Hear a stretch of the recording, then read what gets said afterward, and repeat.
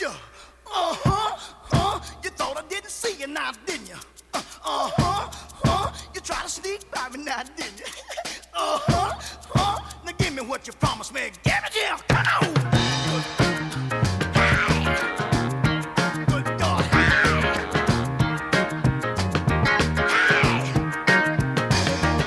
You promised me the day that you quit your boyfriend, I'd be the next one to ease on me. You promised me it would be just us two, yeah. And I'd be the only man kissing on you, yeah. Now kiss me, hold it a long time, hold it. Don't turn it loose, now hold it. A little bit longer, now hold it. Come on, hold it, hold it, hold it, hold it. Now ease up on me, now get that. Hello, listeners. My name is David Blakesley, and I am the host of the Criterion Reflections podcast, and I'm here to welcome you to episode number 100 of this modest little program. This is a show that I've been doing for a few years now, growing out of a blog that I started back in 2008, and I am very pleased to be at this particular juncture along the way. Who knows how much longer I'll keep going. My ambition is to keep going as long as I live, or as long as my voice holds out, and hopefully that'll be a good long time indeed. But we are at a point of sort of marking a milestone, a landmark, a certain achievement. We're in triple digits for episodes now, so I guess there's a bit of a testament to longevity there, and stick-to-itiveness, as they used to say, and perseverance. All to what effect? Well, I may have a few things to say about that later on in this episode, but let me just tell you what I have in mind. I haven't even finished the full recording yet. I'm just kind of getting this process started now, but I'm going to have a couple segments, maybe 3 segments altogether. This here is an introduction, just again welcoming you as you tune in, and then from there I'm going to drop in a discussion that I had with my friend Alexander Cormier. He hosts a program called Full Spectrum Cinema. It's kind of a smallish local level radio broadcast, an online radio, I guess you should say. And Alexander recently mentioned on my page on Facebook, the Criterion Reflections, the group, that The Last Movie, a film directed in 1971 by Dennis Hopper, was coming to the Criterion channel. He has specifically mentioned me as somebody who would have an interest in the film, and he wondered if I had a sort of a regret, since that was a film from 1971, and I am currently in 1972. So I've kind of already passed that point in the timeline, but he mentioned me, and he certainly sort of knew what he was talking about, because this is absolutely a film that I would have eagerly welcomed into the Criterion Collection had they negotiated the rights to release it. Instead, a company called Arbelos put that one out on Blu-ray here in the United States. I think there's another version, is it Indicator or Arrow or whatever, over in the UK. So there's kind of 2 very quality packages featuring that film that are currently available, unless maybe one of them's gone out of print already. I don't know. But anyways, it did come to the Criterion channel recently, and so that was a pretty good pretext for me to say, it's a Criterion movie now. According to the rules that I set up, somewhat arbitrary, but anybody who's listened to this program knows I cover films that are on the channel as well as the physical media releases. But yeah, the Last Movie, directed by Dennis Hopper, and with a pretty cool cast of beautiful people from the early 70s, the new Hollywood scene, and a few others. It's a pretty amazing work, quite a making of story behind it. And Alexander and I get into that in the conversation that you'll hear very shortly. So that was kind of a nice piece that fell into place. If you listened to the end of episode 99, in which William Remmers and I talked about Buck and the Preacher, I concluded that episode with a kind of a an acknowledgement that episode 100 was just around the corner, but I really wasn't sure what I was going to do yet. In my regular chronology of films, the next one in line is John Waters' Pink Flamingos, which I guess in its own way would be a suitable, centennial type of commemorative film to discuss. It's pretty epic and pretty incredible and unforgettable in its own way. But I actually think the last movie is a very worthy contender to say what's the focus of my attention film wise in this 100th episode of the podcast. So I am breaking a rule. I am going backwards in my timeline.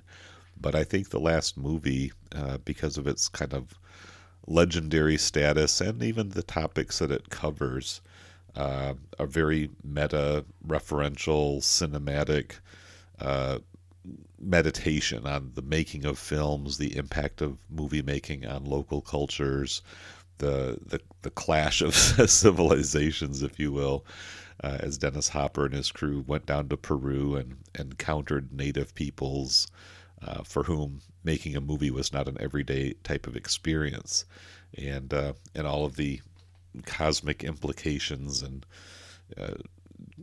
kind of runaway trains of thought that were going through Dennis Hopper's mind as he went ahead and made that movie, and just all the things that were going on. Like I say, there's just a ton of material and stuff to reflect upon in that film. So I think it does make a very, like I said, a worthwhile and substantial film to sort of put at the heart of this 100th episode. But after that conversation plays itself out, I'm going to take some time to just wax a little philosophical, if you will, and talk about my views or my thoughts on podcasting and kind of where this particular project has taken me over the years. I don't want to get too maudlin. I don't want to issue some kind of eloquent, grandiose statement about the meaning of it all, but I might approach that. We'll see what comes out when I get to recording that portion. But I do want to, I guess, get a little bit of perspective and share some of the things that I don't always get a chance to say when the focus is on a particular film. And I won't have any other guests on this episode either, which is, one of the things I thought about was maybe just even doing kind of a bunch of quick little, chat ups with a lot of my regular guests. But that's too complicated, so I'm not going to put myself through that kind of rigor to, line up all these people and talk to them about 5 or 10 minutes and tell me, what's your favorite moment from being a guest on Criterion Reflections?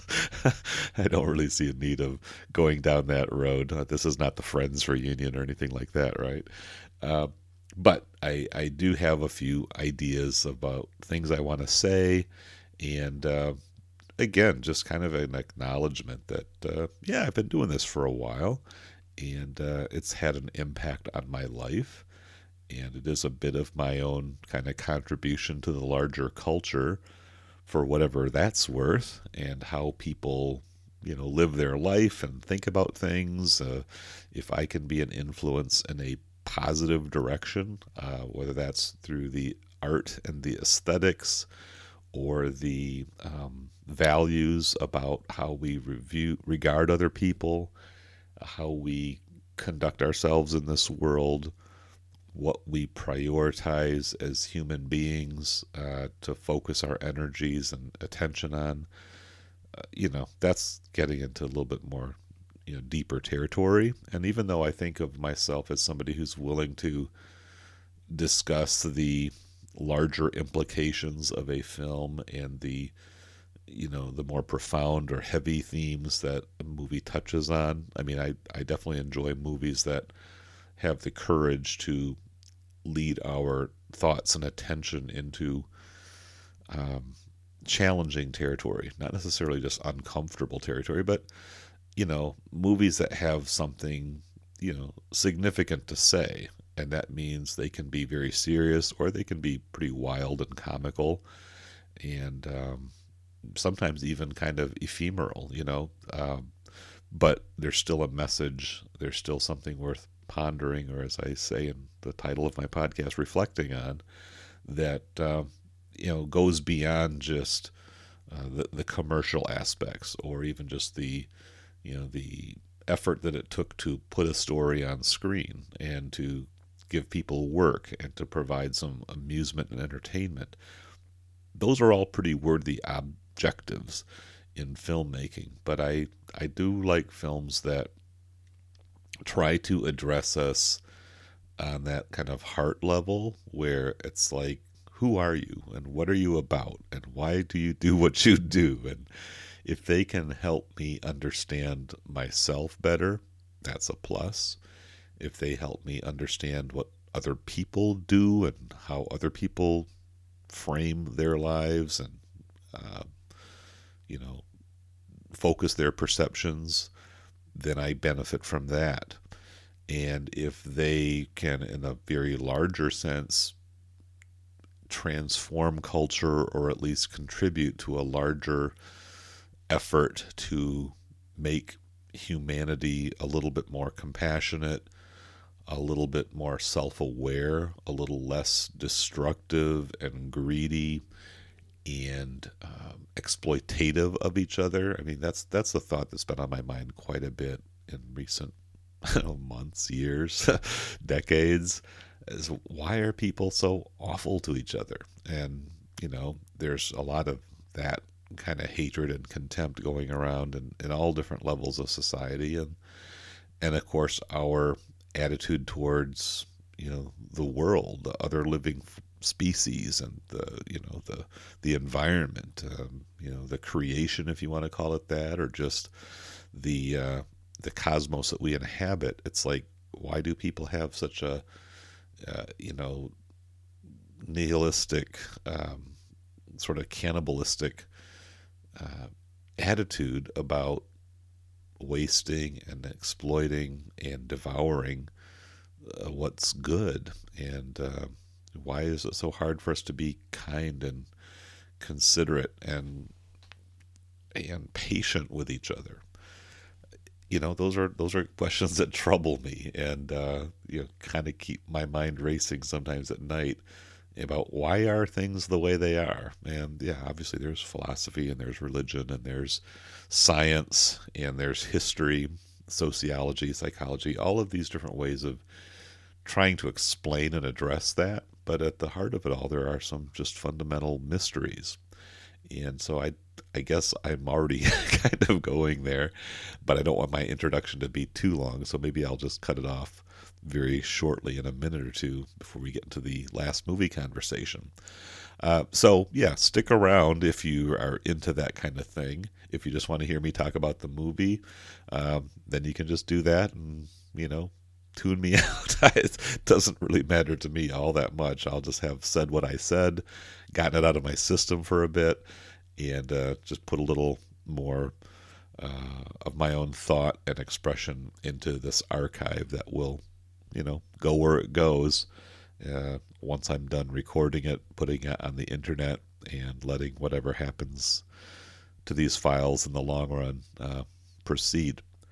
So, okay, that's my introduction.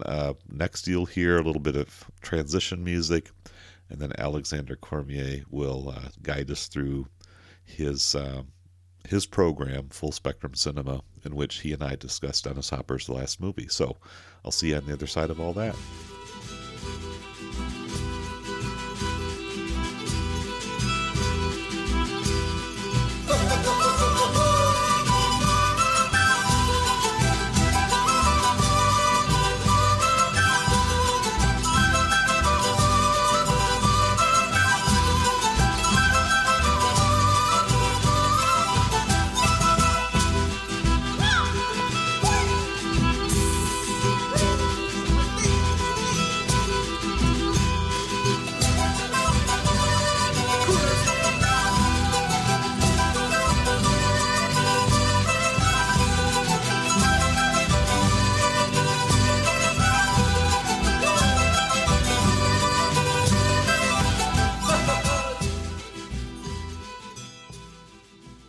Hello, welcome to Full Spectrum Cinema. I'm your host, Alex Cormier. You're listening to Kootenai Co-op Radio on CJLY 93.5 FM in Nelson. And today I'm very, very excited to have a guest, David Blakesley, the host of the Criterion Reflections podcast, the Out of the Box podcast, and a rising star on TikTok. Here to join me to talk about Dennis Hopper's The Last Movie. So, David, welcome to the show. Thank you, Alex. I'm really happy to be chatting with you. You've been a pretty good commenter and supporter of my podcast, and it's been nice to kind of make more direct acquaintance, and especially happy to have a chance to talk about this really fascinating film and this whole project, The Last Movie.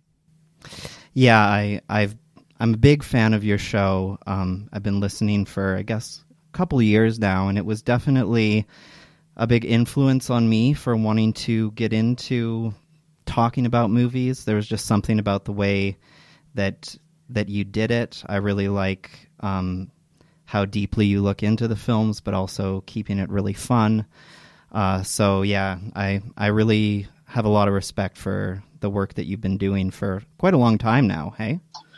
Yeah, no, I started this whole Criterion Reflections thing back in 2008. I created a blog, which was just kind of a chance for me to write down impressions. This, of course, was back before Letterboxd and even before, like Facebook had as much Criterion and film-related stuff on it as it seems to nowadays. So I just kind of followed the example of other bloggers and started writing reviews. And then in 2009, I had this idea, let's just kind of cover the Criterion Collection in chronological order. So I've made a spreadsheet, listed all of the titles that Criterion had released up to that time, put them in the order that they were originally released according to IMDb. And so from like 1922, I think was Nanook of the North, all the way through 1968, I did essays, like written reviews. And in 2010, I started partnering with CriterionCast.com, and I did a show called The Eclipse Viewer with my friend Trevor Barrett. We talked about all the films in Criterion's Eclipse series, and I would review, new releases and things like that on Criterion Cast. And then when I got to the year 1969, I decided to switch my efforts from blogging over to podcasting. And so that's what I continue to do, is just methodically working my way through the Criterion Collection, like I said, in chronological order. And we talk about films that were released on the laser discs back in the day, and the Eclipse series, and even things that are like on the Criterion channel that are like physical media releases.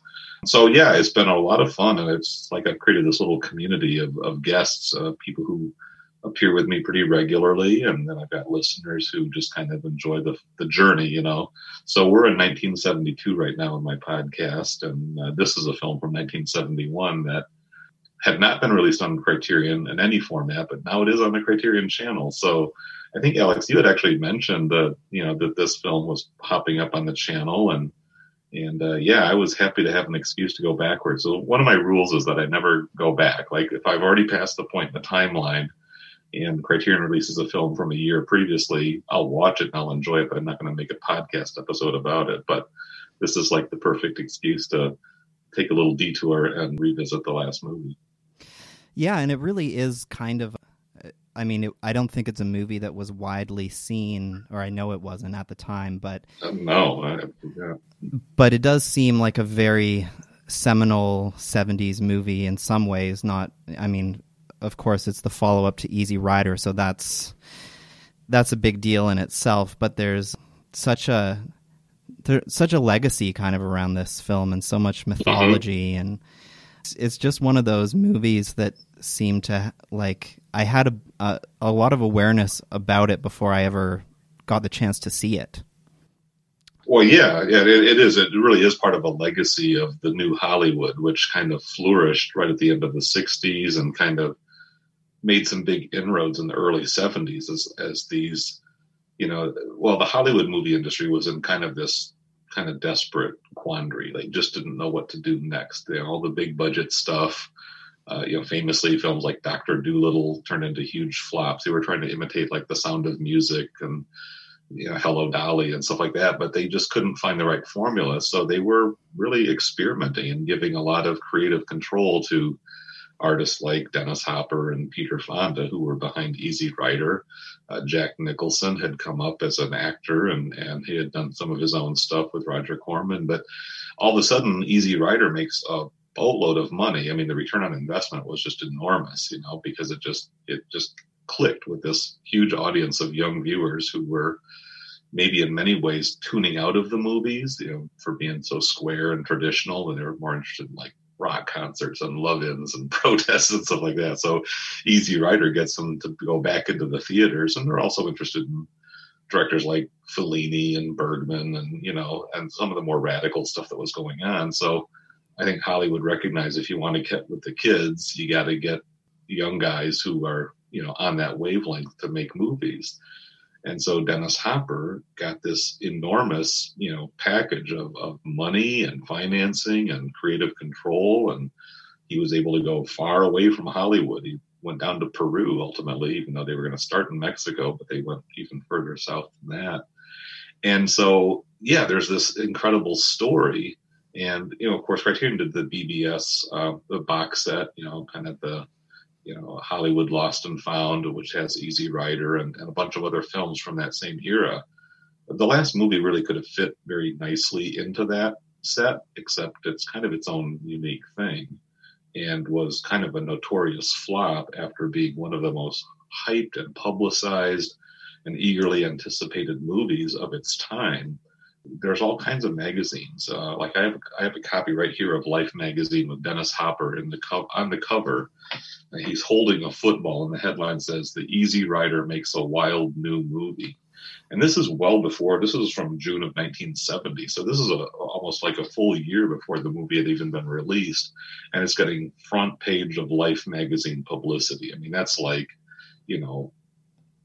kind of network broadcast level of publicity, building anticipation because everybody's wondering what's going to come next. And the last movie is what Dennis Hopper had to offer up, and it was just on a certain level an abysmal failure because the studio just wouldn't handle it. They didn't know what to make of it. We'll get into analyzing the movie, but I think there's this mythology, this legend behind it. And then Dennis Hopper himself is such an interesting character and personality. And his career really is quite remarkable if you start looking at how it began, what happened in the middle, and then where it ended up. It's just quite amazing altogether. Yeah, I dove very deeply into the world of Dennis Hopper in the last couple of weeks leading up to this show. And there's a lot of info out there about him. I think I watched a full 4 documentaries about Dennis Hopper, which was a lot. And I watched I watched 4 films that he had directed. I think he went on to do a total of 7 or 8 films that he directed. So yeah, there's a lot of interesting stuff about him online, and I dove really deeply into it, and I definitely found he was good company. He's a very fascinating guy, although at the end of it I felt like, okay, I'm ready for a break from Dennis Hopper after this for sure. Enough's enough, but good man. I mean, I appreciate you doing the homework. I mean, I'm maybe not as deeply versed in Dennis Hopper's career, maybe in the kind of detail that you're talking about, but he is definitely a big personality. And even the features that are on my copy of the last movie, I've got the Arbelos Blu-ray that came out a couple of years ago. They paint a pretty interesting picture of a guy who had a lot of fascinating ideas, great ambition, excellent taste. I mean, I definitely can't fault him for the influences that he acknowledged openly.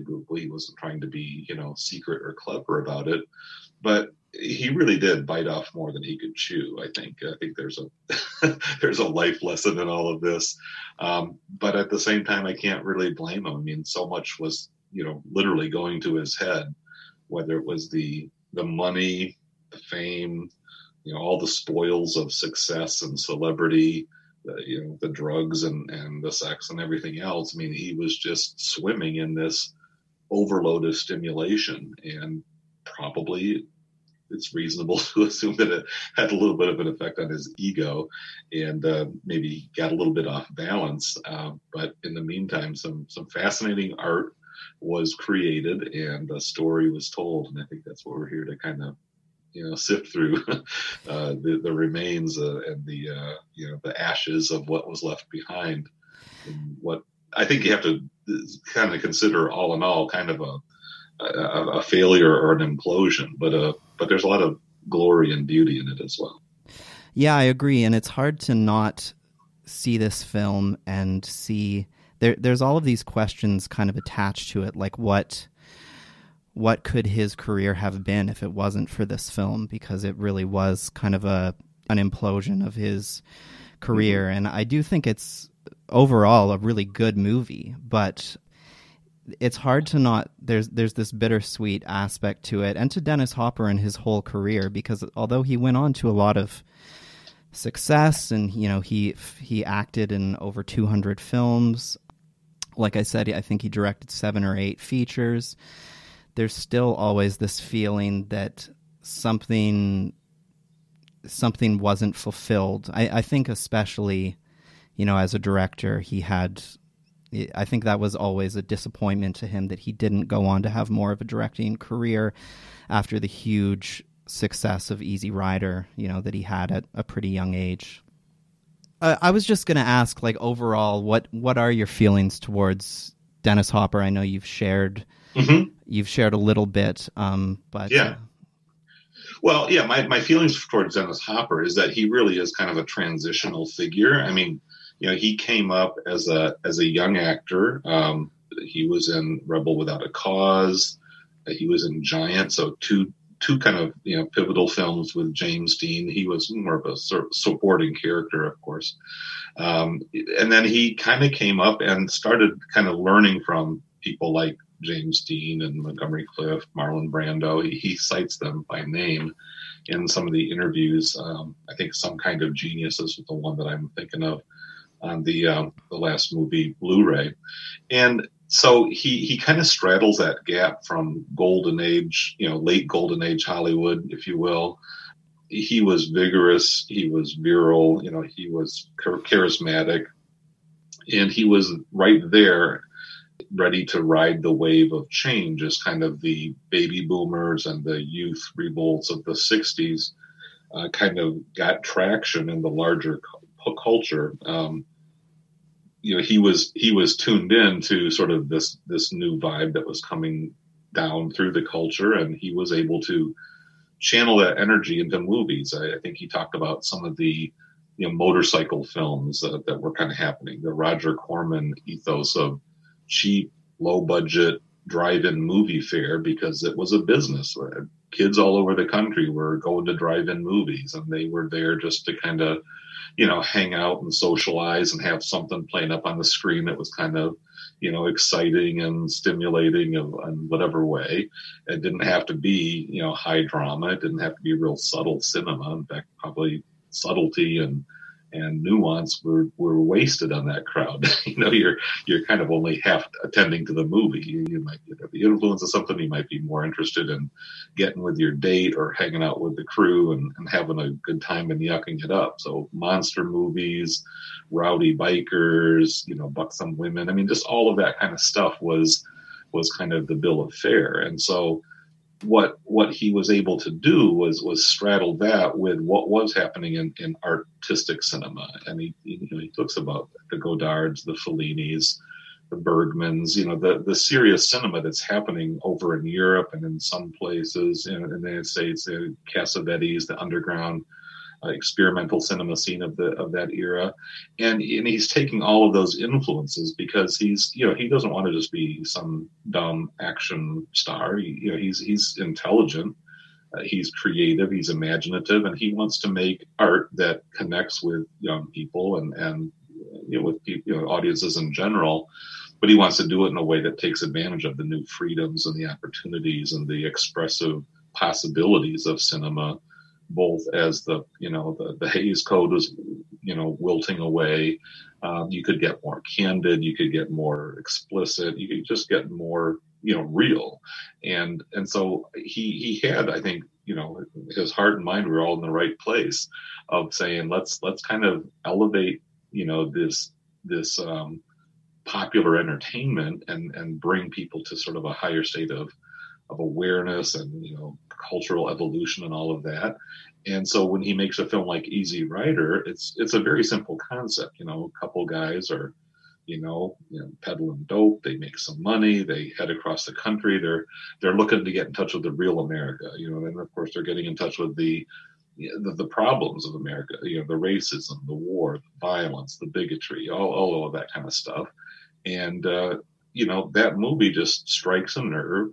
It makes lots and lots and lots of money, and really upends the whole studio system, with executives who are saying, okay, we could have never made this movie ourselves, but you did, and you know what the young people are looking for. So here's $1 million, go out and do it again, And so, I think especially at the time of this film, Hopper is, feeling both enormous pressure because, you take that money, you have obligations now. But also, he's probably feeling pretty full of himself. I mean, he is kind of like, the young god at play, in a sense that he's got everything sort of catered up to him. He's with all the cool people, and this movie is kind of a roster of, hipsters of the time. And Michelle Phillips from the Mamas and the Papas, Peter Fonda's there, Chris Christopherson, and a bunch of others. Sam Fuller, another American independent director. He's got a pretty significant role. So there's a lot of really cool people that are part of this project, and he's got carte blanche. He can just bring them all down. He can just shoot, roll after roll after roll of film. And, he's got a veteran screenwriter along with him, the guy who actually worked on Rebel Without a Cause. So he's got, some old Hollywood pros there. He's got Laszlo Kovacs as a cinematographer, creating beautiful images. They're down in Peru, this exotic landscape that's not really at all familiar territory to the vast majority of filmgoers, or even around the world. I mean, how many movies do you know that are set in Peru, right? But it's very colorful, and the geography and everything else out there is really unique. So he's got to be thinking, I'm onto something here.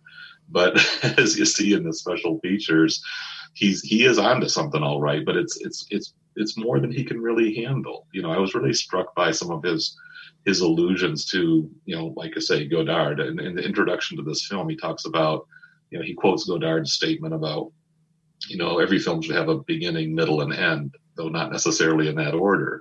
And Hopper really literally takes him at his word and says, yeah, let's just go ahead and jumble this up. Yeah. And maybe he's doing it out of respect to the audience, but I think he just left a lot of people confused, and then even the Fellini thing, let's face it, Godard and Fellini had worked at their craft for quite a few years. Fellini in particular, and he started back in the World War II era, so you don't go from making Breathless to Weekend in 2 movies, right? You don't go from I Vitelloni or La Strada to Satyricon, and there's a progression that has to happen before you get into this extreme avant-garde, where Hopper was, I think, trying to take his audience and also persuade the studios that this is the future of cinema. I really felt like he was trying to create this new vanguard, this new frontier for what cinema could be.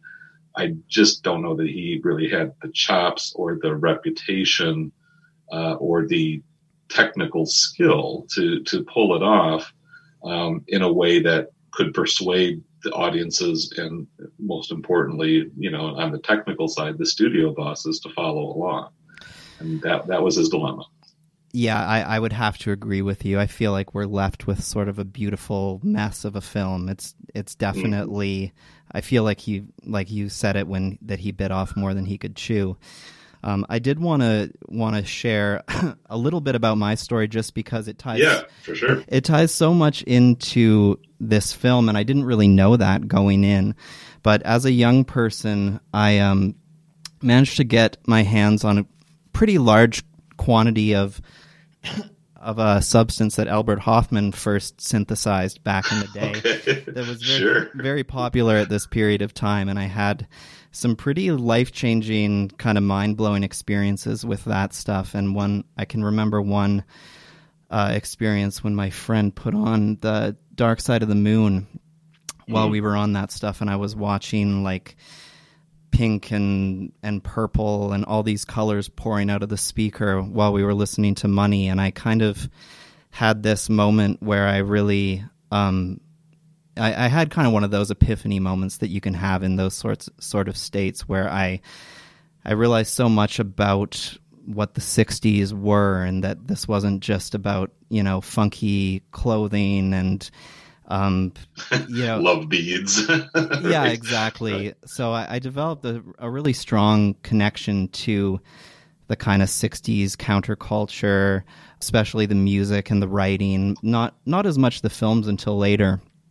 But eventually that took me to the desert in Mexico, where I did a number of peyote ceremonies, and then eventually to Peru. And that was largely to do with the whole ayahuasca scene that's happening there now.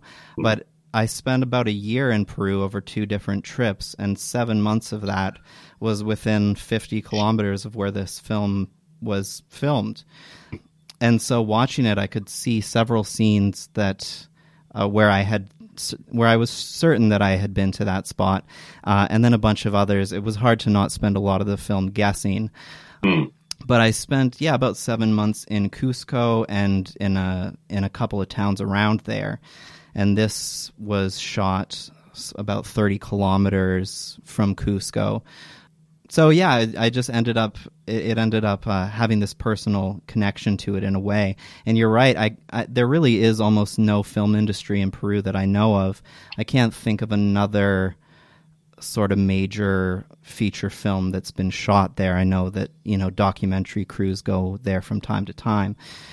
So it was really cool to see this culture up on screen, and just so weird that it was in a Dennis Hopper movie, to be honest. Yeah, well, and it is. It's amazing that they got the clearance to do that. And of course, Hopper was shaped by that experience. I mean, that's a big theme of this film.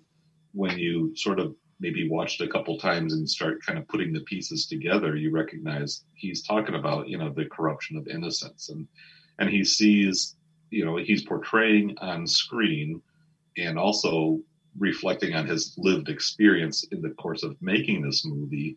What happens when a bunch of, somewhat decadent Westerners come down into this, not exactly a tribal native culture, but it's a pretty, relatively innocent group of people, people who are peaceful and diminutive in stature, and really just living a very humble, simple life. Peru is not a nation that, even compared to like Brazil and Argentina, in the same sort of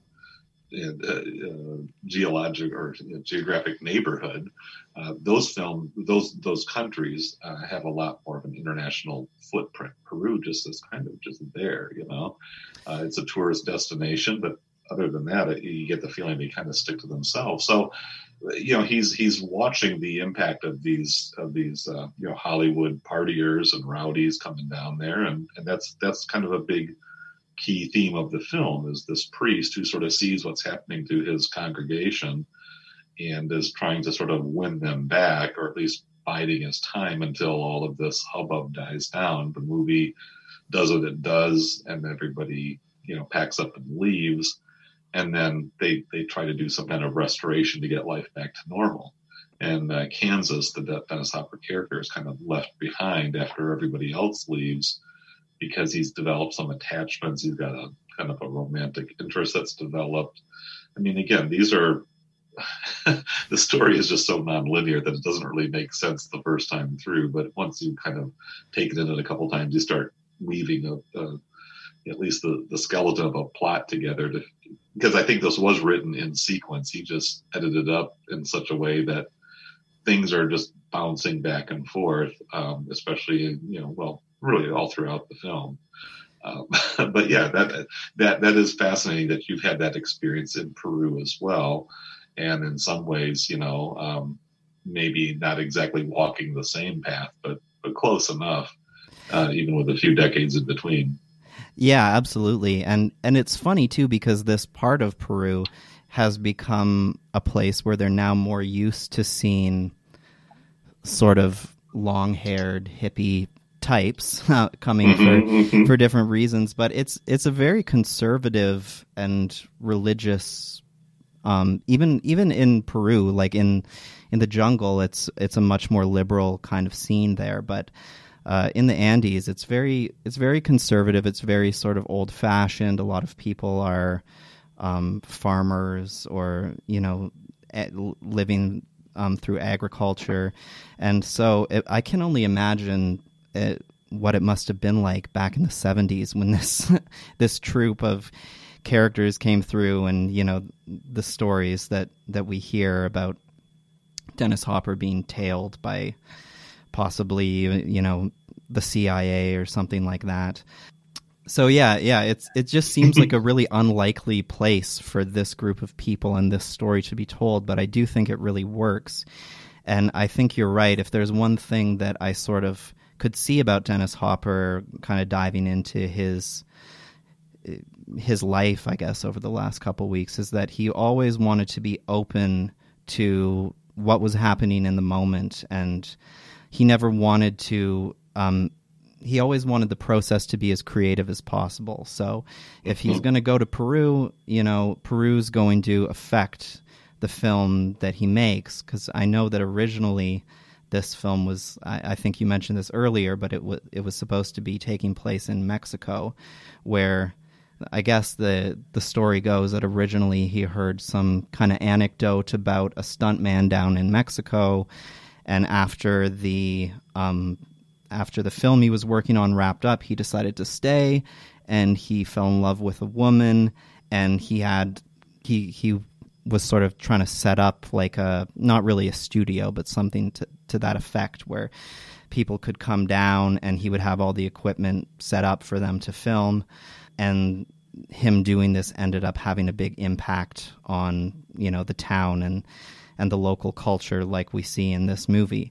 And then basically the Mexican government said that for him to shoot it there, he would have to have a censor on set, or for him to edit in that country, and he just wasn't up for that in any way. So somebody told him, if you can't do Mexico, you should go to Peru. It's pretty much the same deal, and which is not the case. Yeah. Well, and isn't that a little bit of kind of American arrogance? That's just where all those Spanish speaking people live. It's all kind of Indians and Hispanics all the way down the Tierra del Fuego. I mean, there is a lot of hubris in all of this, and even the gender dynamics. I mean, there's so many elements of even for what was at the time very progressive, radical, seem, wanting to be egalitarian and all of that, but there's still so much chauvinism and, cockiness that's all in the mix. I mean, the way women are objectified and just the whole, the sexual politics and just the plain old politics of it all. There are definitely some parts of the film that maybe haven't exactly aged well, but they are, signs of the times, and it's just part of the fabric that makes this movie such an interesting artifact. Yeah, I was wanting to get your take on that because, so far we've talked, whenever people set up the outline of this film and they talk about a lot of the stuff we've mentioned so far, but it seems like for a large portion in the center, we're basically following Kansas, and I can't remember that really seedy guy that is kind of his right-hand man. The guy with the gold mine and all that. Yeah, exactly. Yeah. Their sort of escapades with these two women. It seems like the movie kind of just goes down a different route there for about like 35-40 minutes, where that is sort of the main action up on the screen. So it's a pretty sizable chunk of the film that is dedicated to this. And as you mentioned, that's where we see some of these really kind of problematic gender relations playing out. What did you think about that section of the film? Well, I think again, it's got the elements. There's some sexiness to it. There's some tension. You got the young kind of spontaneous rabble rousers, the Hopper character and his sidekick versus the old businessman. And, there's kind of the old middle-aged guy who's, he's got the money and he's just there for kicks, but he's pretty much just an ignorant, drunken fool. And so they're trying to figure out how to, get the leverage of some of this capital resources, whether Kansas is really trying to get this, gold mine enterprise off the ground, or if he's just kind of riding along with his buddy and kind of backing him up just because that's what friends do for each other. It's really hard to say. And again, the fragmentary nature of the script and the editing and everything kind of, never really brings any of this to full resolution, or at least that's not how it's struck me.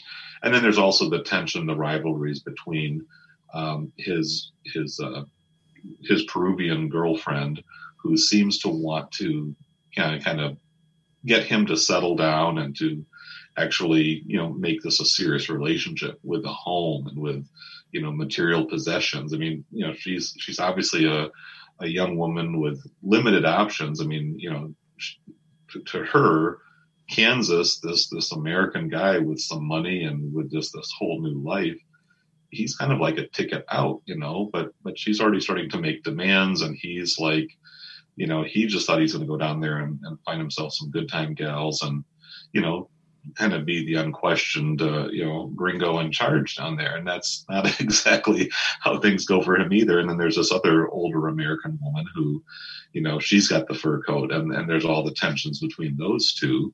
And where she finally kind of humiliates him because he's trying to do his best to, kind of juggle both of these dalliances and save some face in the process. So yeah, it's a guy, again, both what's happening on screen and presumably what's kind of happening behind the scenes is the guy who's, he's got all these irons in the fire. He's got all these plates spinning, whatever metaphor you want to use. But he finds himself pretty quickly getting overloaded because he thinks he's got a handle on all of this, and it really spins kind of out of control, And so you sort of see him in his breakdown, and that's kind of, I guess, the climactic scenes of the film is where he thinks he's dying and all that. So, I mean, to me,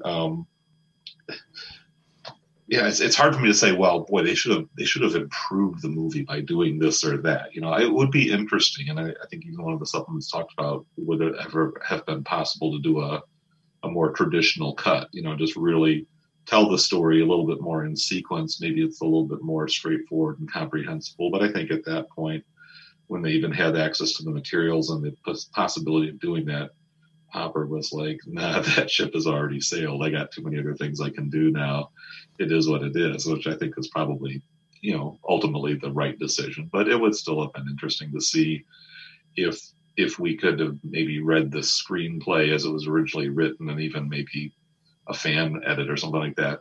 That might have had some kind of an effect. But I don't know. Ultimately, I just sort of see all of those moments, the problematic and the awkward and the cringy stuff, as well as the stuff that's kind of amazing and cool and visionary. It's just the fabric and the texture of the times and of this really unique, irreproducible experience that he and his crew were having down there. But again, this is so much about Dennis Hopper and his visions, his impressions, his expressions, and what he's trying to do here.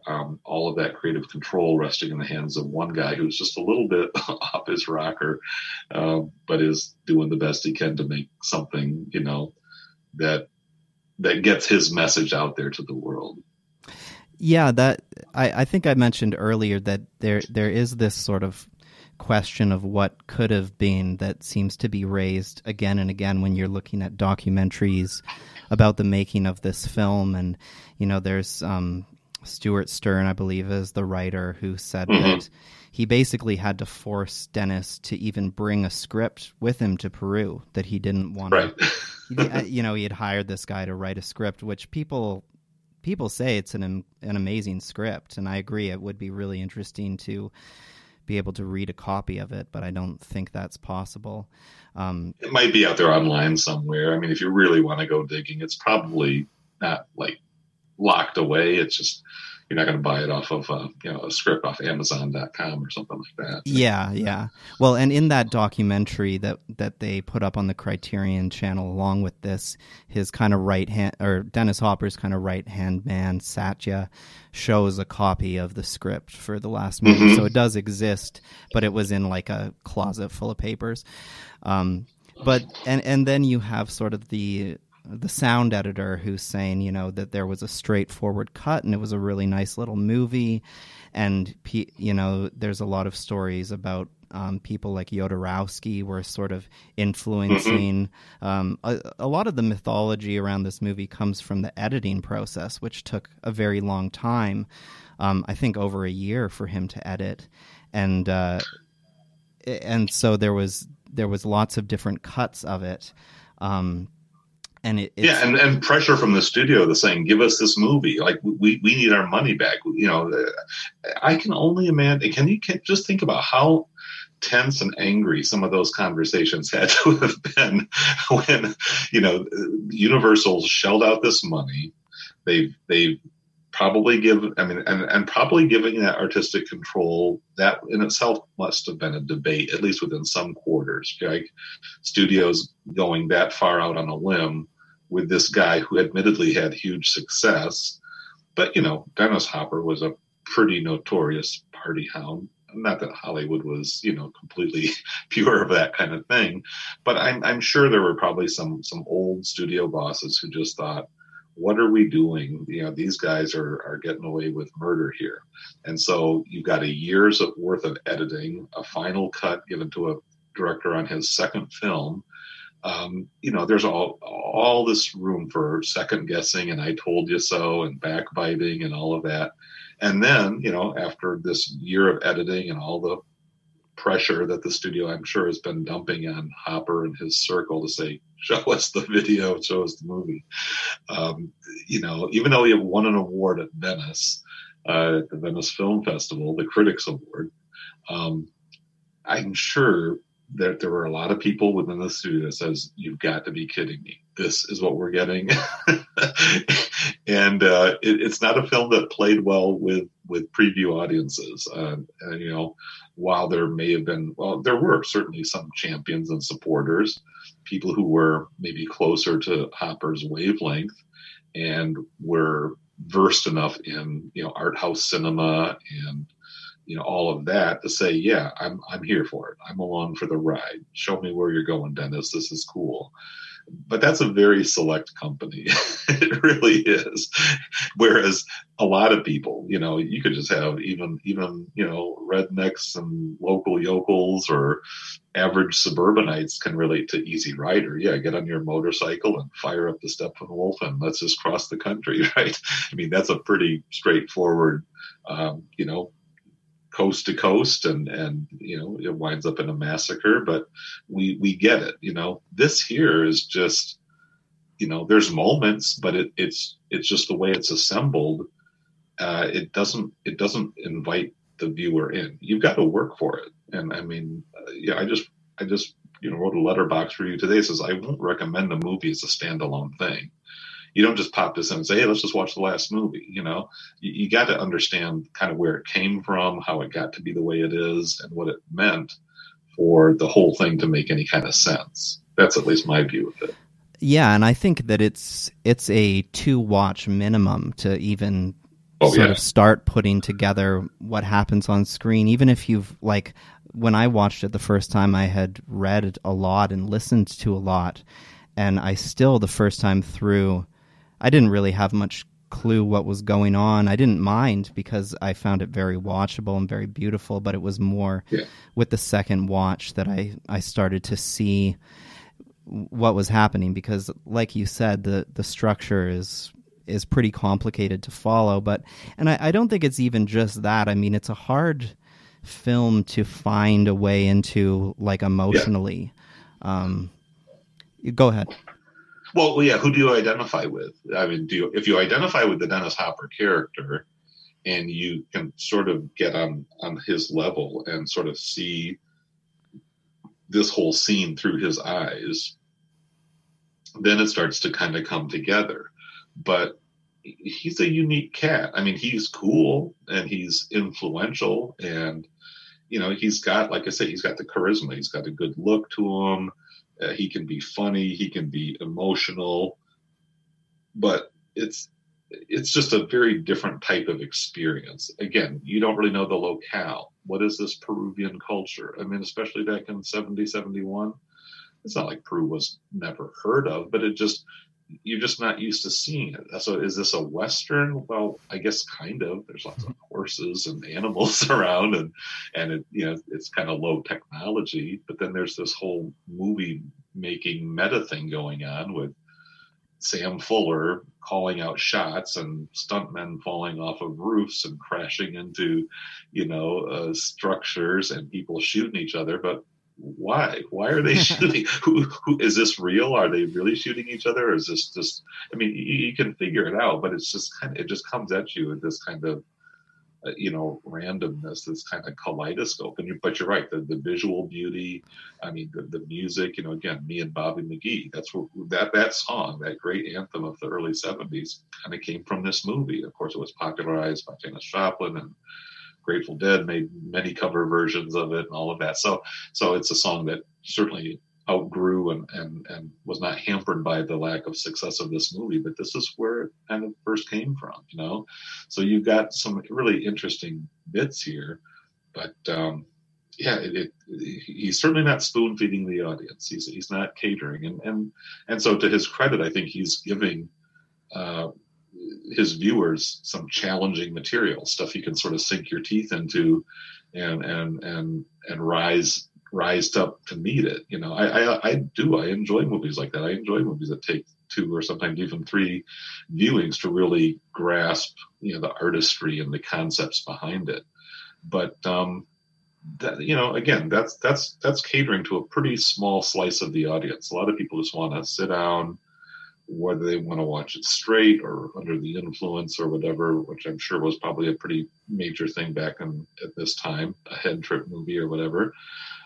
Even then, I'm not sure what you're going to get out of it, other than some of the, a little more hallucinatory type of scenes, the passionate lovemaking under the waterfall, and the party sequences and some of that kind of stuff. But yeah, it's just a lot to take in, for sure. Yeah, I think those party sequences are the only time that I got really like a Good Times kind of groovy vibe, like you get quite a bit of in Easy Rider. This definitely feels like much more of a new Hollywood kind of downer film than that one. So it's hard to connect with emotionally, I found, and like you say, I mean, we can sort of identify with our protagonist, but he's not a great guy. We see him do some pretty nasty things. And also I even once I really got more of a handle on the events and what was going on and what he was doing with structure and all the ideas that are in the film, which there are lots of, I think that my main sort of reservation is that it feels like there's an hour missing, something like that, because a lot of these ideas feel like they could be fleshed out a little bit more. Like you say, there's not a lot of resolution, which I don't require of a movie, but it just felt like there was more to be explored. Yeah. Well, and didn't he had like 48 hours or some ridiculous number of raw footage, and his initial rough cut was like in the 3.5 hour neighborhood. I mean, it would have been really nice if that had been preserved in some way, because I think that really could have been the ultimate, version of the last movie.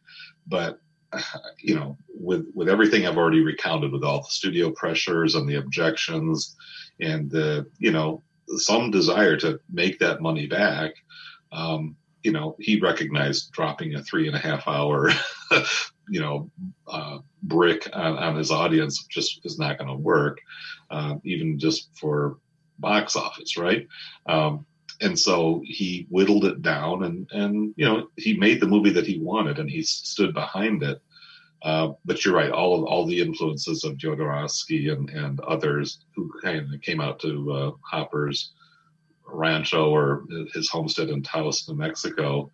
Probably, it's like one of those, paintings. I used to do a little bit of oil painting and acrylics and stuff like that. And there's a point at which you sort of just got to stop, You keep dabbling and mixing colors or throwing new stuff on top, you've lost it. You've buried it. It's gunked up. And again, I'm not saying this movie is flat out bad. I think it's just, it's perhaps a little bit overcooked, or it's just on this kind of level that is always going to limit its accessibility to audiences. And so, you take it for what it is, but I think, that's maybe where some of his grandiosity got the better of him, because he's really shooting for the stars here.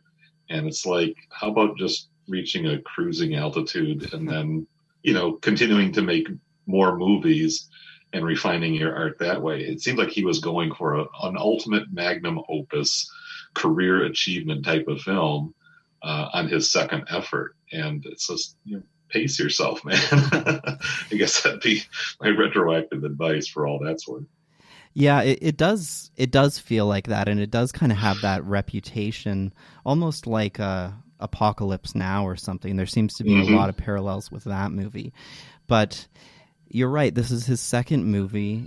He doesn't have a ton of experience. He also doesn't really have that much money. I mean, Alex Cox talks about that. Alex Cox seemed to be pretty, I don't know if he was involved with the restoration of this. I know that he brought it once it was restored to some film festivals.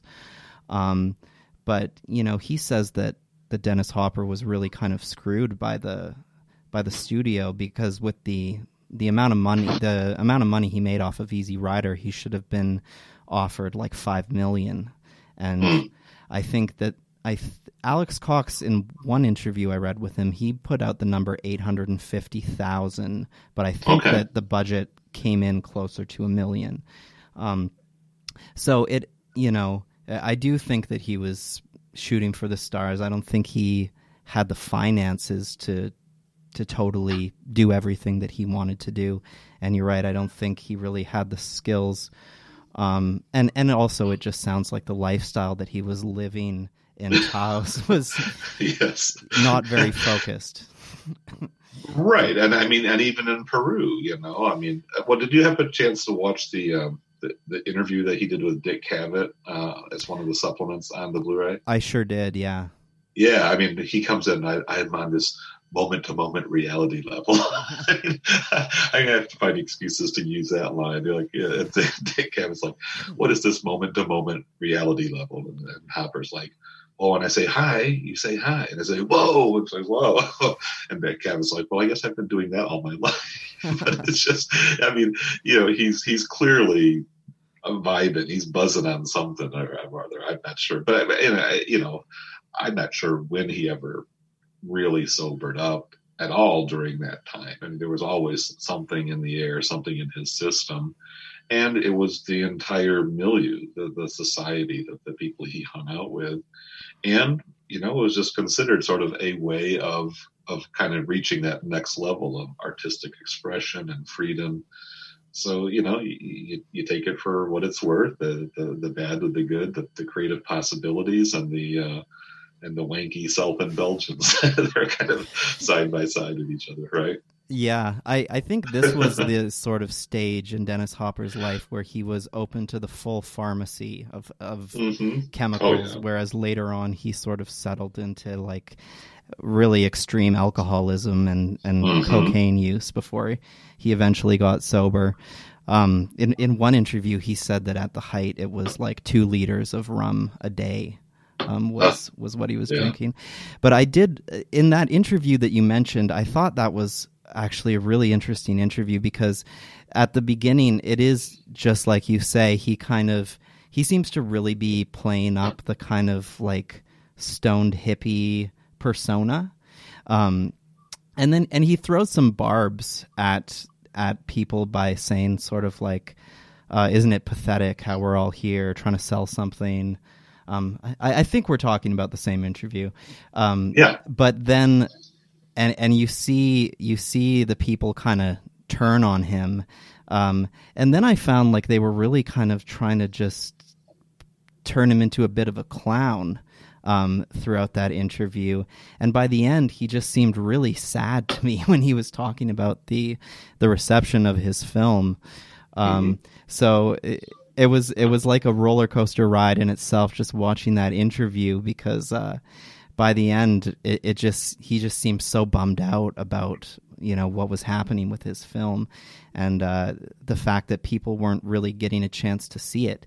And I did want to make this point earlier when we were talking about that 3-hour cut, is even though he did, like you said, he had director's cut, so it's not like a Magnificent Amberson situation where it's like we'll never see it because the studio butchered it and dumped the footage into the water. But I do think that Dennis wanted his film to be seen, and he knew that even with all of the creative control that he had, that he didn't really have any control over distribution, and so he wanted it to be seen. And when it didn't perform, I think they just pulled it out of theaters really quickly. And I think they actually were almost more like even punitive. It wasn't like, let's give it a go and see what happens. They was like, no, we're going to do 1 week in LA, 1 week in New York, 3 days in San Francisco, and then we're going to shelve it. And that's going to be your consequence for screwing us over. I mean, I really,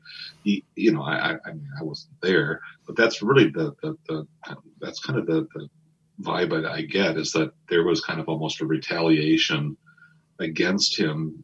They were not even going to give it a chance to succeed. They'd already written it off as a loss. They probably had the accountant say, you know, how could we turn this to our tax advantage, you know?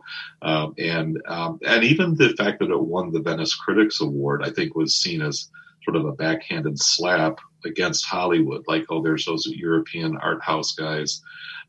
It's like Brazil, maybe to shoot forward in history, where Brazil was really, you know, deep six by the studios, or at least they tried to.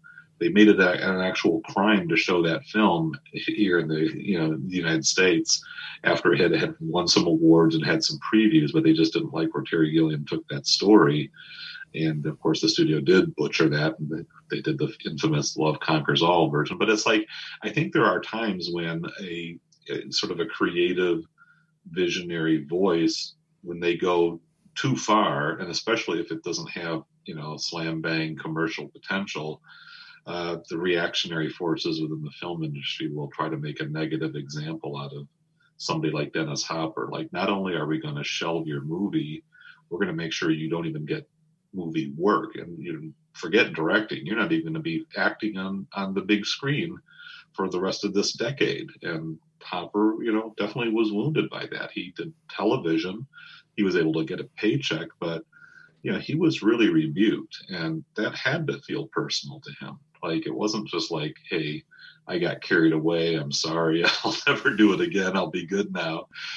No, they kind of kept him under the thumb, and I'm sure that had to just be a completely life-changing experience for him, especially when he thought he was on this completely different trajectory, which probably explains also the dependence on alcohol and cocaine and just that kind of, you know, deep depression that he apparently fell into, even though he was continuing to do some work. It's just, you know, that gets into this very lonely, subjective territory about, you know, his journey through life and how he just had to recalibrate and, you know, find a way forward, although it took him years and years to do that.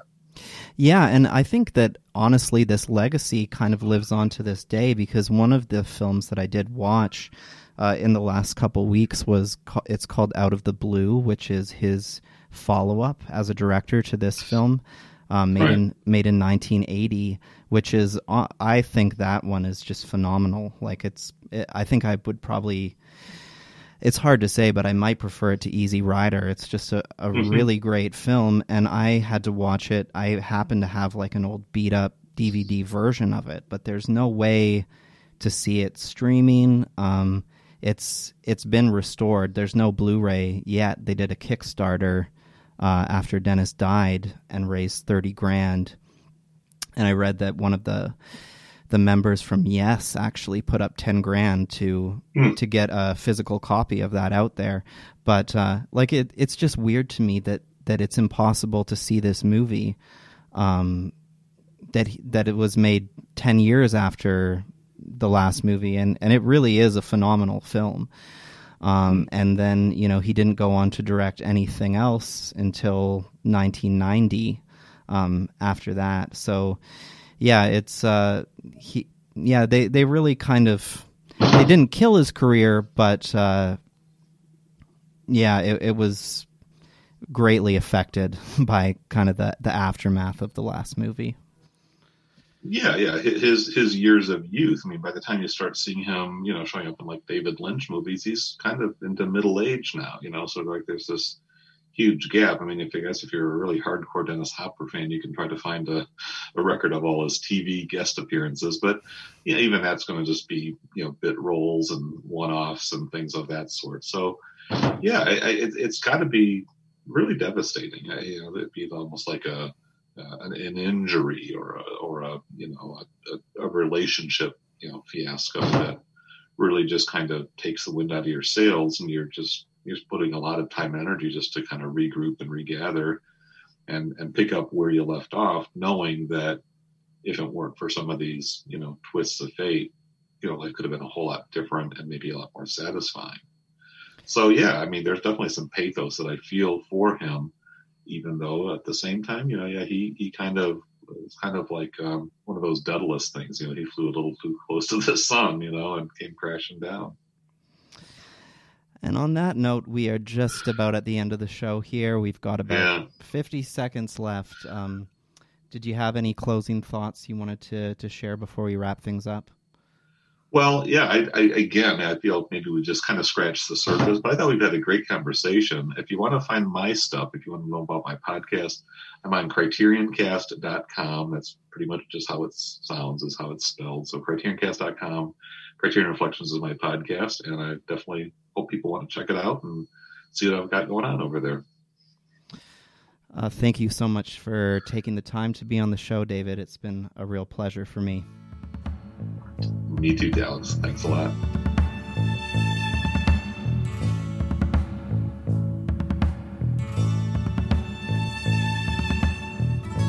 Girl, you're getting that look in your eyes, and it's starting to worry me. I ain't ready for no family ties. Nobody's gonna hurry me. Just keep it friendly, girl, 'cause I don't wanna leave.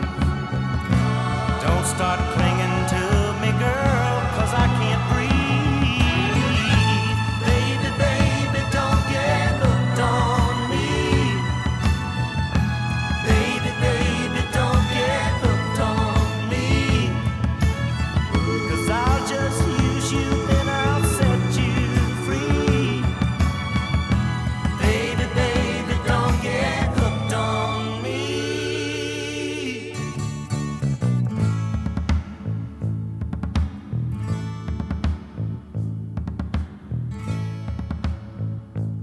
All right, well, I hope you enjoyed that conversation between me and Alexander as we discussed the last movie.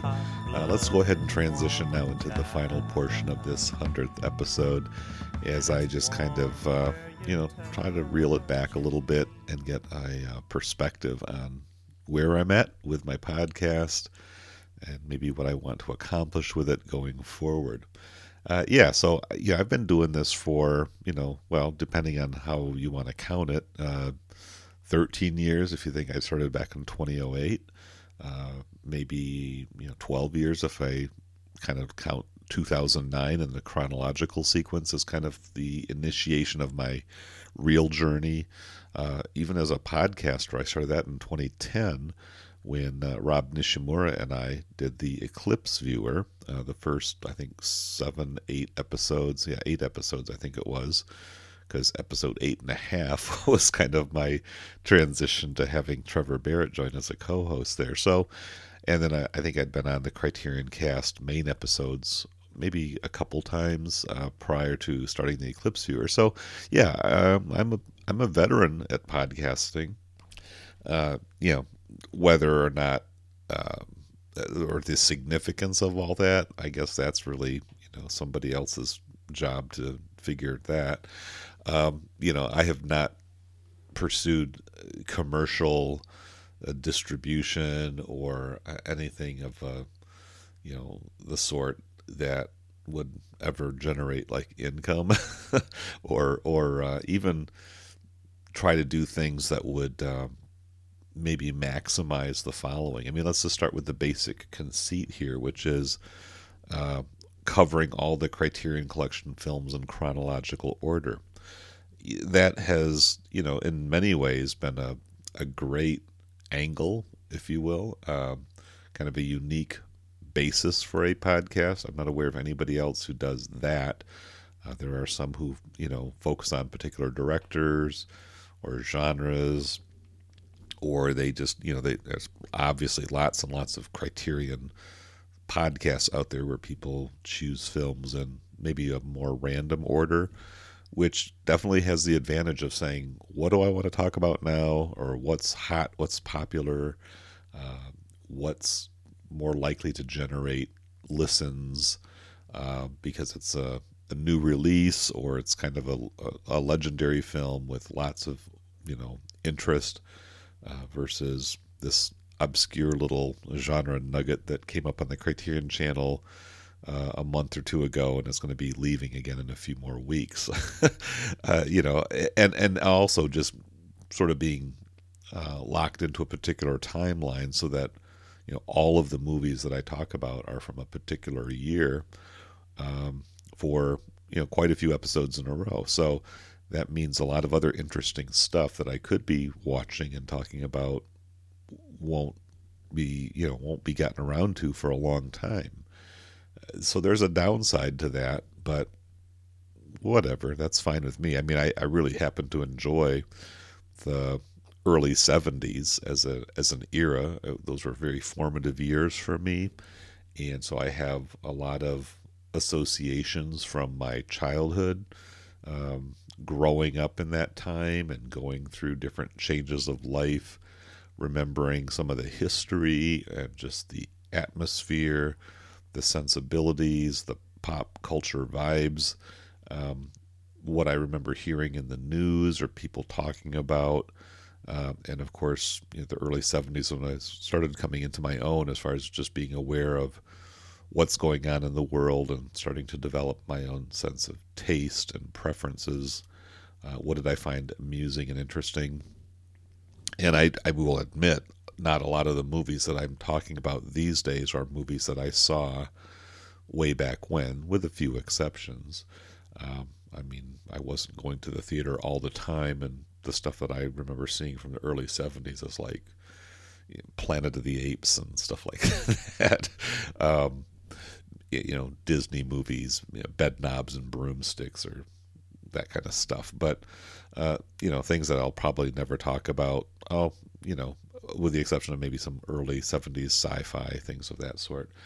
But anyways, it's still very much an era that's in my wheelhouse, and that would conceivably continue through all the 70s.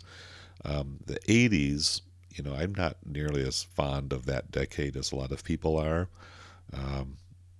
And I got married in 1984, started raising children in 85. Our first child was born that year, and then we had twins a couple years later. So my memories of the 80s are just a lot more about the busyness of life and just kind of going through a pretty dramatic shift from the punk rock culture of the San Francisco Bay Area, where I was at for the first few years of the 80s, and then I really kind of cleaned up my act and got married and moved back to Michigan and just kind of started the life that I'm kind of still living right now.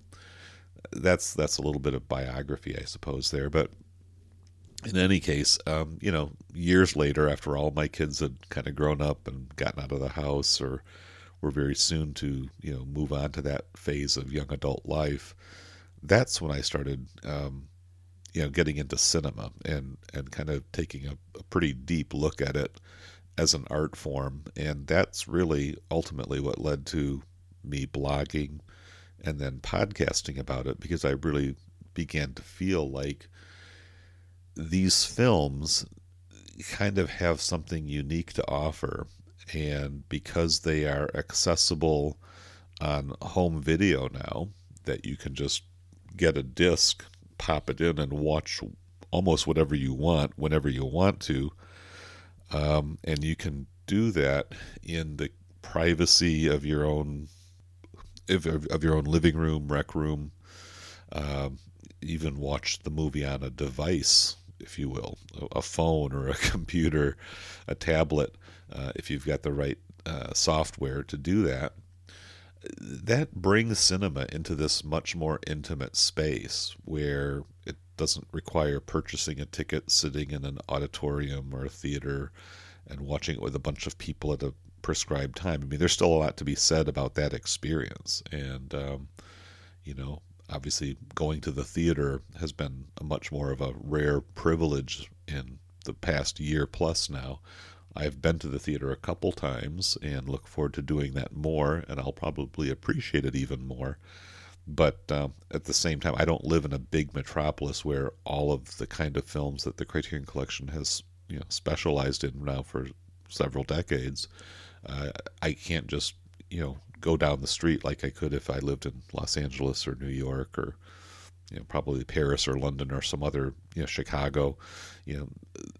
Even once the pandemic has passed, I won't have that kind of access. But the ability to pull a disc off a shelf, just like one would pull a book out of a personal collection, that's a great privilege. And so blogging and podcasting, to me, felt like a way of making that experience more substantial. Like, I'm not just reading it or viewing it and taking it in on sort of a purely personal aesthetic appreciation because I enjoy the art. By writing about it and by talking about it with other people in the podcast format, I'm putting a bit of a record down. I'm sort of commemorating the experience that I had of engaging with this art and leaving something behind that I hope would be of interest and benefit to somebody else who will have the opportunity to engage with that art, or who already has and wants to just hear my thoughts about it. Yet to me, there's meaning and there's value in that. And so the podcast is a way of sharing and connecting with people who are out there and who are as driven as I am to say, tell me more about this movie. And, hopefully the track record that I've been able to produce and the quality of the dialogue that I've had with my guests has proven to be sufficiently worthy of people's attention.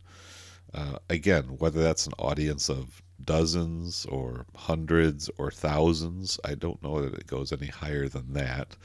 I don't think I've had an episode that's reached a 10,000 download or listen, threshold. That's okay. I really am not out to garner massive popularity, downloads, or cash. Any money that this show has produced over the years has gone right to Criterion Cast, and I will say that I've received some review items, and Ryan's been pretty good to us on the crew to occasionally advance us, little stipends out of some of the surplus from our supporters, and that's super appreciated. But I really have not presumed to ask or require a whole lot of that type of thing, because I'm doing fine financially, and definitely like just keeping the site active and supported, and definitely don't have any reservations about Ryan, getting a fair portion of that support because he puts a lot of work and effort into maintaining the site. And so good on him. He's also raising a beautiful little daughter. So, I have no idea what he clears. So, I've just kind of left all of that stuff outside of the scope of my awareness. And I think it's better for me that way.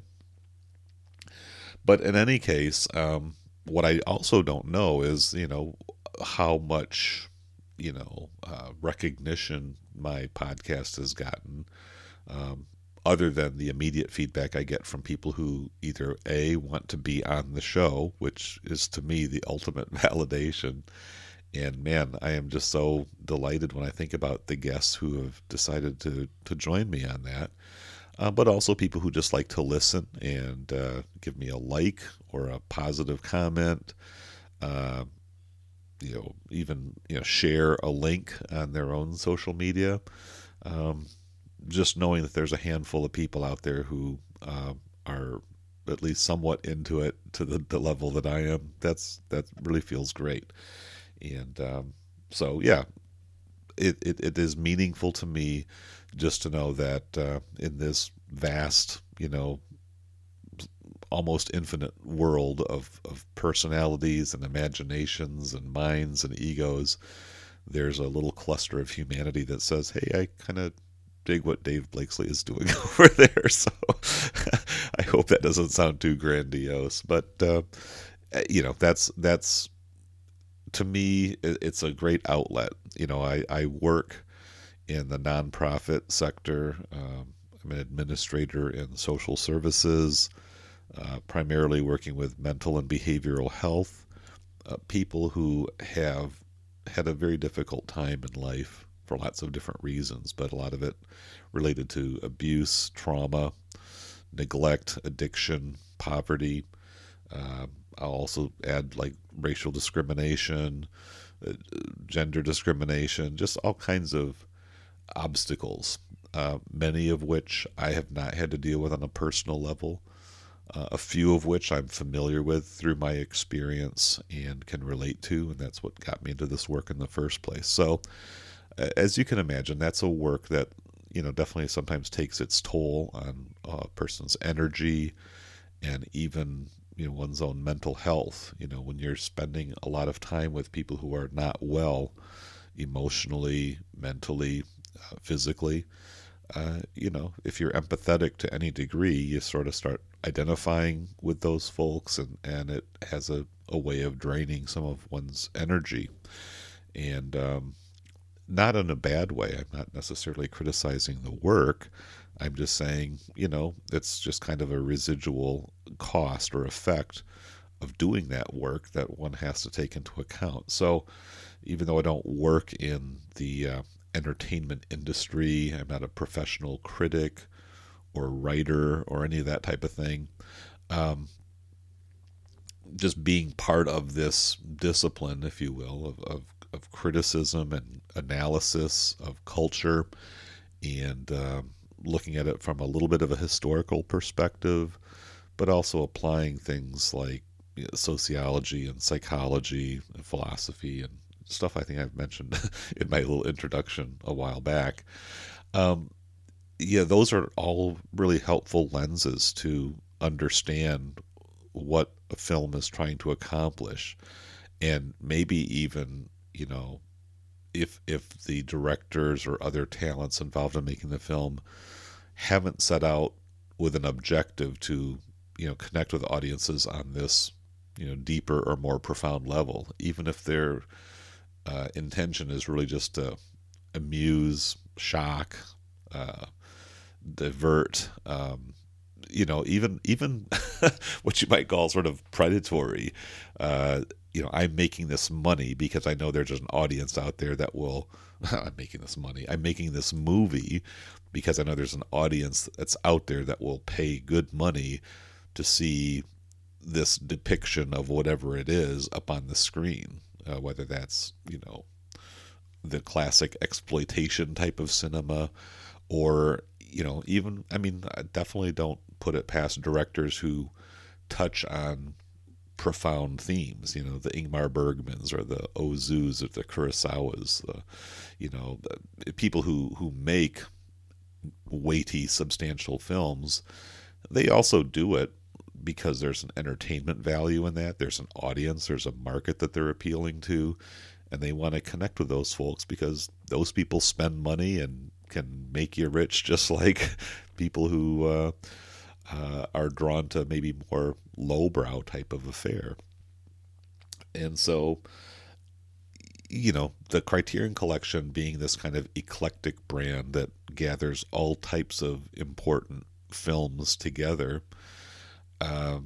is a wonderful platform for just kind of contemplating life and humanity, again through certain lenses and through the art of film, which is of course a compilation of arts, writing, acting, music, cinematography, set design. Editing is a very important skill, obviously. And maybe I'm being so basic here. I don't know. I don't want to be ponderous or, beating the proverbial dead horse here.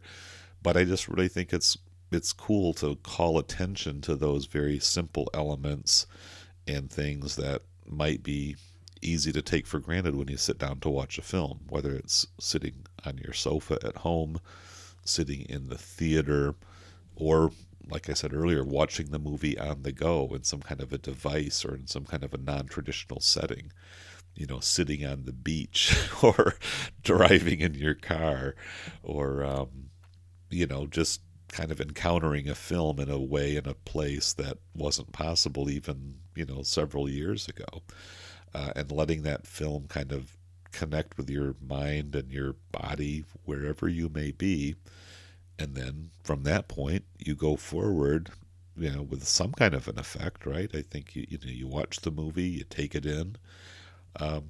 What does it do for you? What does it do to you? And how does your response to the film affect other people? Does it make you a wiser person, a kinder person, a more understanding or generous or constructively engaged person?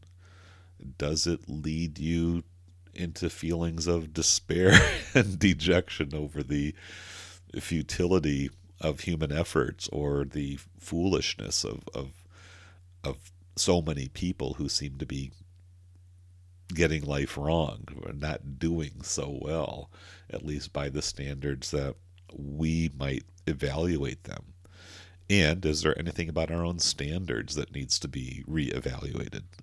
Is our sense of the good life, really accurate? Is it valid? Is it something that we have the right to project onto other people who might be living life on by a different set of rules or a different set of priorities? I love the complication of all of that, or the disruptiveness. In some ways, where a lot of our presumptions are called into question and are at least put up for review, even if we end up, as I often do, validating my values and my priorities because a film either confirms it because it's coming from a similar, compatible perspective, or sometimes I see films that come from an opposing perspective, or they embrace values or priorities that don't seem that important to me, and I listen to the case that they're making, again, whether that's actively didactic and authoritative or whether it's just more by like inference and implication.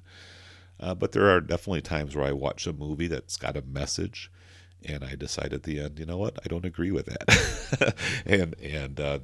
Or it might be interesting, it might be artistically rendered, but that's not really how I want to live. And, I'm okay with letting you do you, generically speaking, but I will stay on the same path that I've been on.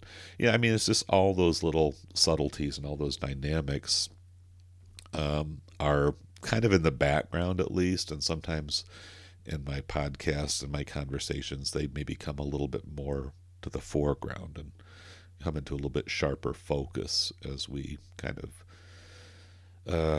address the existential aspects or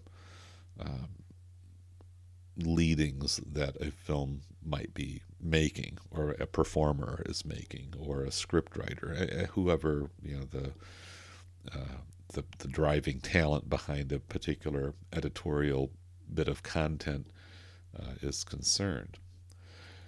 Is this getting word salady here? Am I rambling on? I don't know. I hope, you know, this is worthwhile.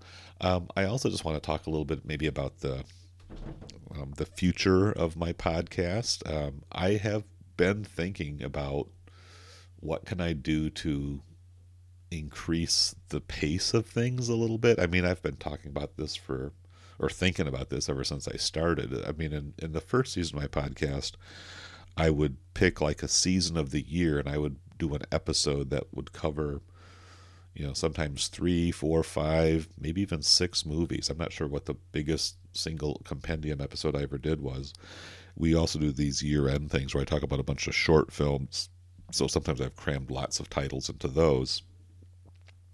But I sometimes felt that would either make the episode way too long. Like, you know, I think there's like some 3.5-hour episodes out there from the first season, because I would have all these films scheduled, and that's just too much, you know, to download one podcast and expect the listener's going to spend the next 3 hours checking that out. You know, that seemed a bit presumptuous. I know there are podcasts out there that will routinely go like 2 hours plus. And they also throw in lots of extra extraneous things like what's happening in theaters nowadays, or what new releases are coming out, or, you know, Oscar buzz or things of that sort. I do like the fact that my podcast tends to just focus on, you know, other than introductions and who's on the show, let's just get right to the main event and leave it at that. So occasionally I depart from that a little bit, but for the most part, yeah, that's what I do, is just the movie, and that's what you get without a lot of other, you know, sideshows or distractions. But anyway, so then I made the decision starting in season 2 to just do one film per episode, again with a few exceptions. Sometimes I've doubled or even triple featured things because of the Criterion channel, or maybe there's a couple films that are kind of related to each other, like the Les Blank thing I just did. You know, they're released pretty close together. So, you know, but generally each episode kind of has its own particular focal point. That's helped as far as the, you know, making the episodes themselves a little bit more manageable, but it still takes a while. You know, one of the reasons I got into podcasting, I thought I could just kind of whip these off, cover a lot more films. You know, writing started to feel a lot more laborious to me, and I wasn't really sure if my reviews were really, you know, engaging with people in the same way. And I do like podcasting better than written reviews at this point, because podcasts feed me ideas from my guests, whether it's a single guest or a panel, and that stimulates new thoughts and kind of, to me, makes a much better episode than certainly me just sharing my take on it. Even though I think I have a good take, it's just one person's idea. And, you know, podcasting just seems to give a lot more spontaneity and variety. And I just like sort of the freewheeling nature of just jumping on the horse and riding. I don't use a lot of show notes. I don't follow talking points or outlines. These conversations, just like what I'm doing right now, is all completely extraneous. I don't have a list or a kind of a digest of the things I'm going to say. It's all in my head, and then it comes out. So there's just a little bit. I'm going to pause now, and maybe I'll come back with some concluding thoughts right after this.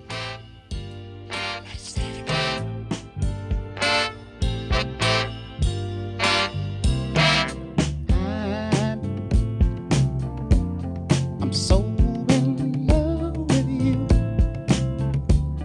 Whatever you want to do is all right with me.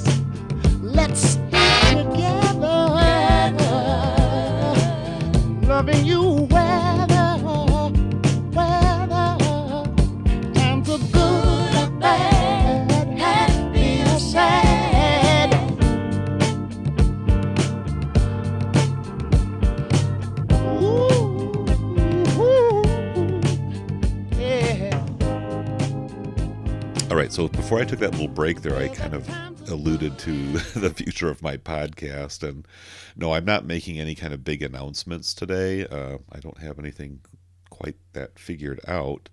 And I'm definitely committed to finishing 1972, because I think for the most part, the films in this year that are on my schedule are all pretty great. But I am kind of considering being a little bit more judicious, maybe intentionally skipping some movies, or maybe returning to some short take combo reviews as we go forward. And there are a number of titles that have made it onto my list that are no longer available on the Criterion channel. And I think I'm going to be a lot more thoughtful about whether or not I really bother to review them. Like, for example, one title that's currently on the channel is called The Hot Rock, directed by Peter Yates with George Segal and Robert Redford. It's a fun film. I watched it the other night, but I just really thought I really don't have a whole lot to say about that. Certainly not a whole episode's worth. There's some cool moments. I would even go so far as to recommend checking it out if you like, kind of buddy heist caper films, with a comedic element, a little bit of action, and some great character acting. Zero Mostella's in it. He's got a pretty memorable part there as well. Great vintage New York shots. You see the World Trade Center under construction. And so, yeah, there's a lot to enjoy there, but I'm not sure I really want to dedicate a whole episode to it. And so that's just one example. But I don't really see anything else. I mean, yeah, there are some other, that I may not get into, as far as 72 releases. But once we get to 73, then I feel like, yeah, maybe we can start jumping around a little bit. I don't know. We'll just have to wait and see. But I definitely feel like I'd like to kind of, keep things interesting. And that may mean either doing more with Criterion Cast main episodes to talk about new releases and things of that sort, or perhaps pending little quickie reviews to Criterion new releases to the end of my regular episodes, so that I'm a little bit more involved in the mix of stuff that came out before or after whatever point on the timeline I might be. So that's just me thinking out loud, and maybe slightly asking for feedback or commentary, input from anybody who's bothered to listen to the episode up to this point. And that's, again, really where I want to keep the emphasis, is on engagement. I've been doing a fair amount of TikTok lately because I really was delighted with the response that I got from these little short clips and all of the interest that was generated. TikTok has its limitations as a discussion format, and even the ability to post links is pretty, non-existent there. You can leave comments, and so, I'm still kind of getting to know that community, and I do appreciate kind of a younger perspective from a lot of the users there. Likewise, or maybe in contrast to that, I am not as big of a fan of Facebook or Twitter. Just, I don't know, there's negative associations I have with both of those apps. It's not really so much the people that are on them, it's just the apps themselves, and just some of the downside. I don't want to really go off on a tangent too far there, but there are just reasons that I have chosen not to be as active on those platforms as I once was. I'm not canceling my account. I'm not logging off for good. I'm just keeping my contributions there to a minimum. Does that mean I think TikTok is like all great, noble, good people and the other platforms are not? No. It's just, I don't know, it's just where I'm at. And that's, I guess, that's as much as I have to say about it for right now. So maybe I should just wrap this up and just say thank you to my guests, and I'll take the risk by naming people who have particularly meant a lot to me. I'll start with Jordan Esso. He was the guy who was on my very first discussion about Dillinger is Dead. He kind of helped me proceed with this little experiment that I had in mind. So thank you, Jordan. Trevor Barrett, of course, he's just my pal, going way back to the Eclipse Viewer and all of that. And he's made some great contributions. Aaron West, he and I are kind of part of the Criterion Cast crew as well. And just really appreciate so much what Aaron does. And he's not been as frequent of a contributor to my show because he's got his own thing going on, but a solid guy and much apprecited. Brad McDermott, love you, man. You are fantastic. William Remmers, Derek J. Power, Richard Doyle, Jason Beamish, fantastic guys.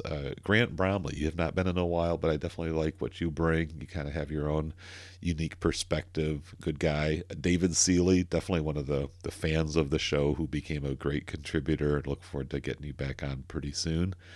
Boy, who else? Adam Spickerman. I'm always impressed with Adam's, expertise. I mean, he's an editor and he's, film school grad and just really has fantastic and fascinating insights into the process of movie making. Boy, now I'm in it because there's other names I haven't mentioned yet, but let's see who else is on the docket here.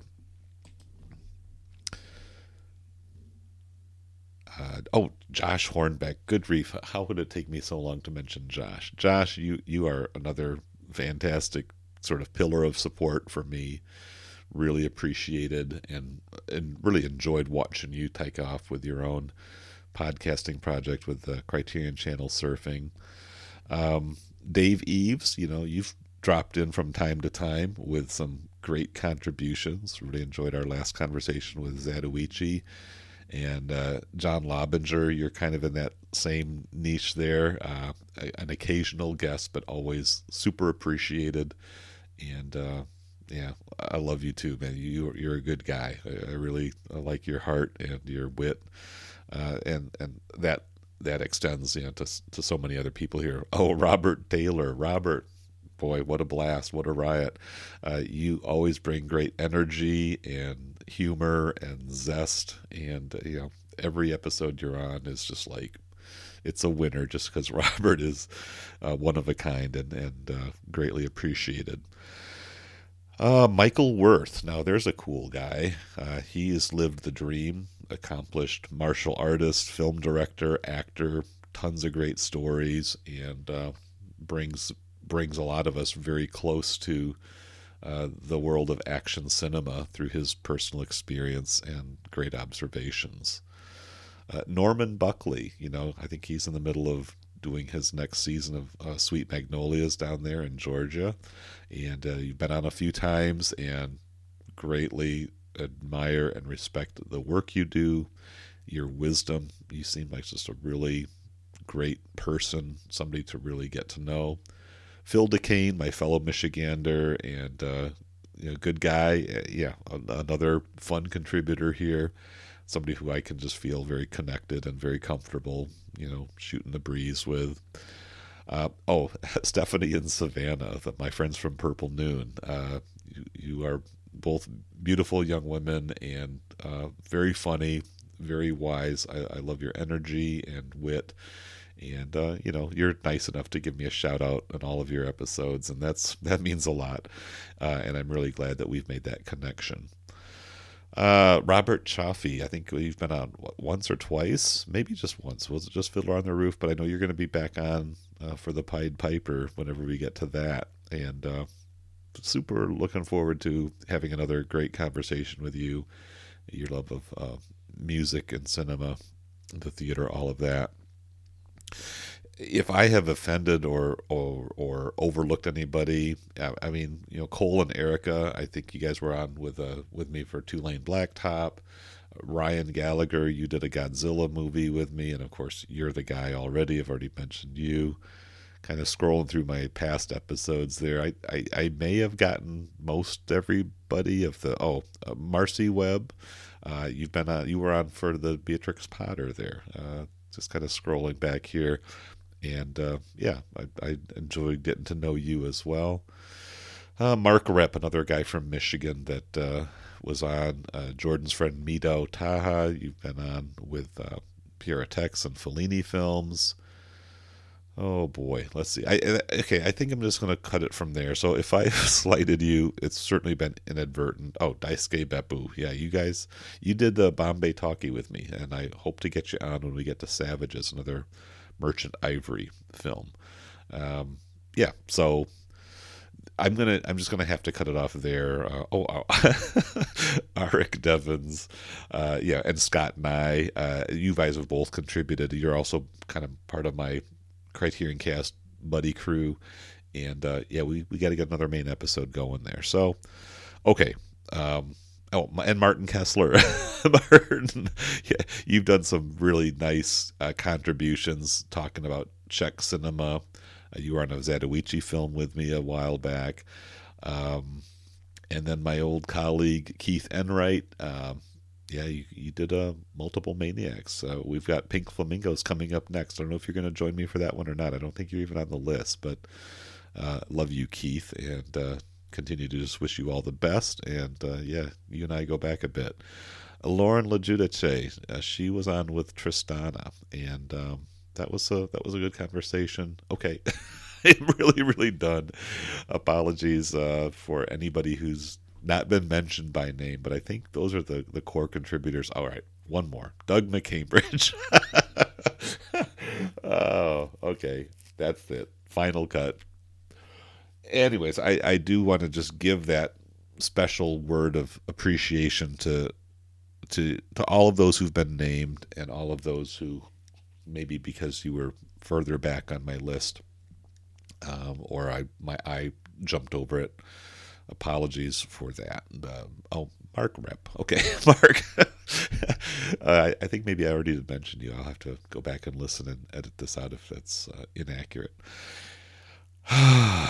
Boy. Well, anyways, that's it's been a great experience, and I certainly hope to have many more years of continuing to do this. But episode 100 is a time to step back and assess where we're at, how we got here, and maybe a little bit of where we go next. So that's my 100th episode, everybody. Let me know what you think.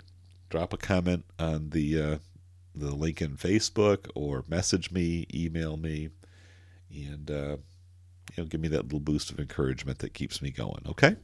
Thank you for listening in, and we'll come back to you next time. We're going to be talking about John Waters and Pink Flamingos. Should be pretty wild, pretty unforgettable conversation, whichever way it goes. So until then, I am signing off.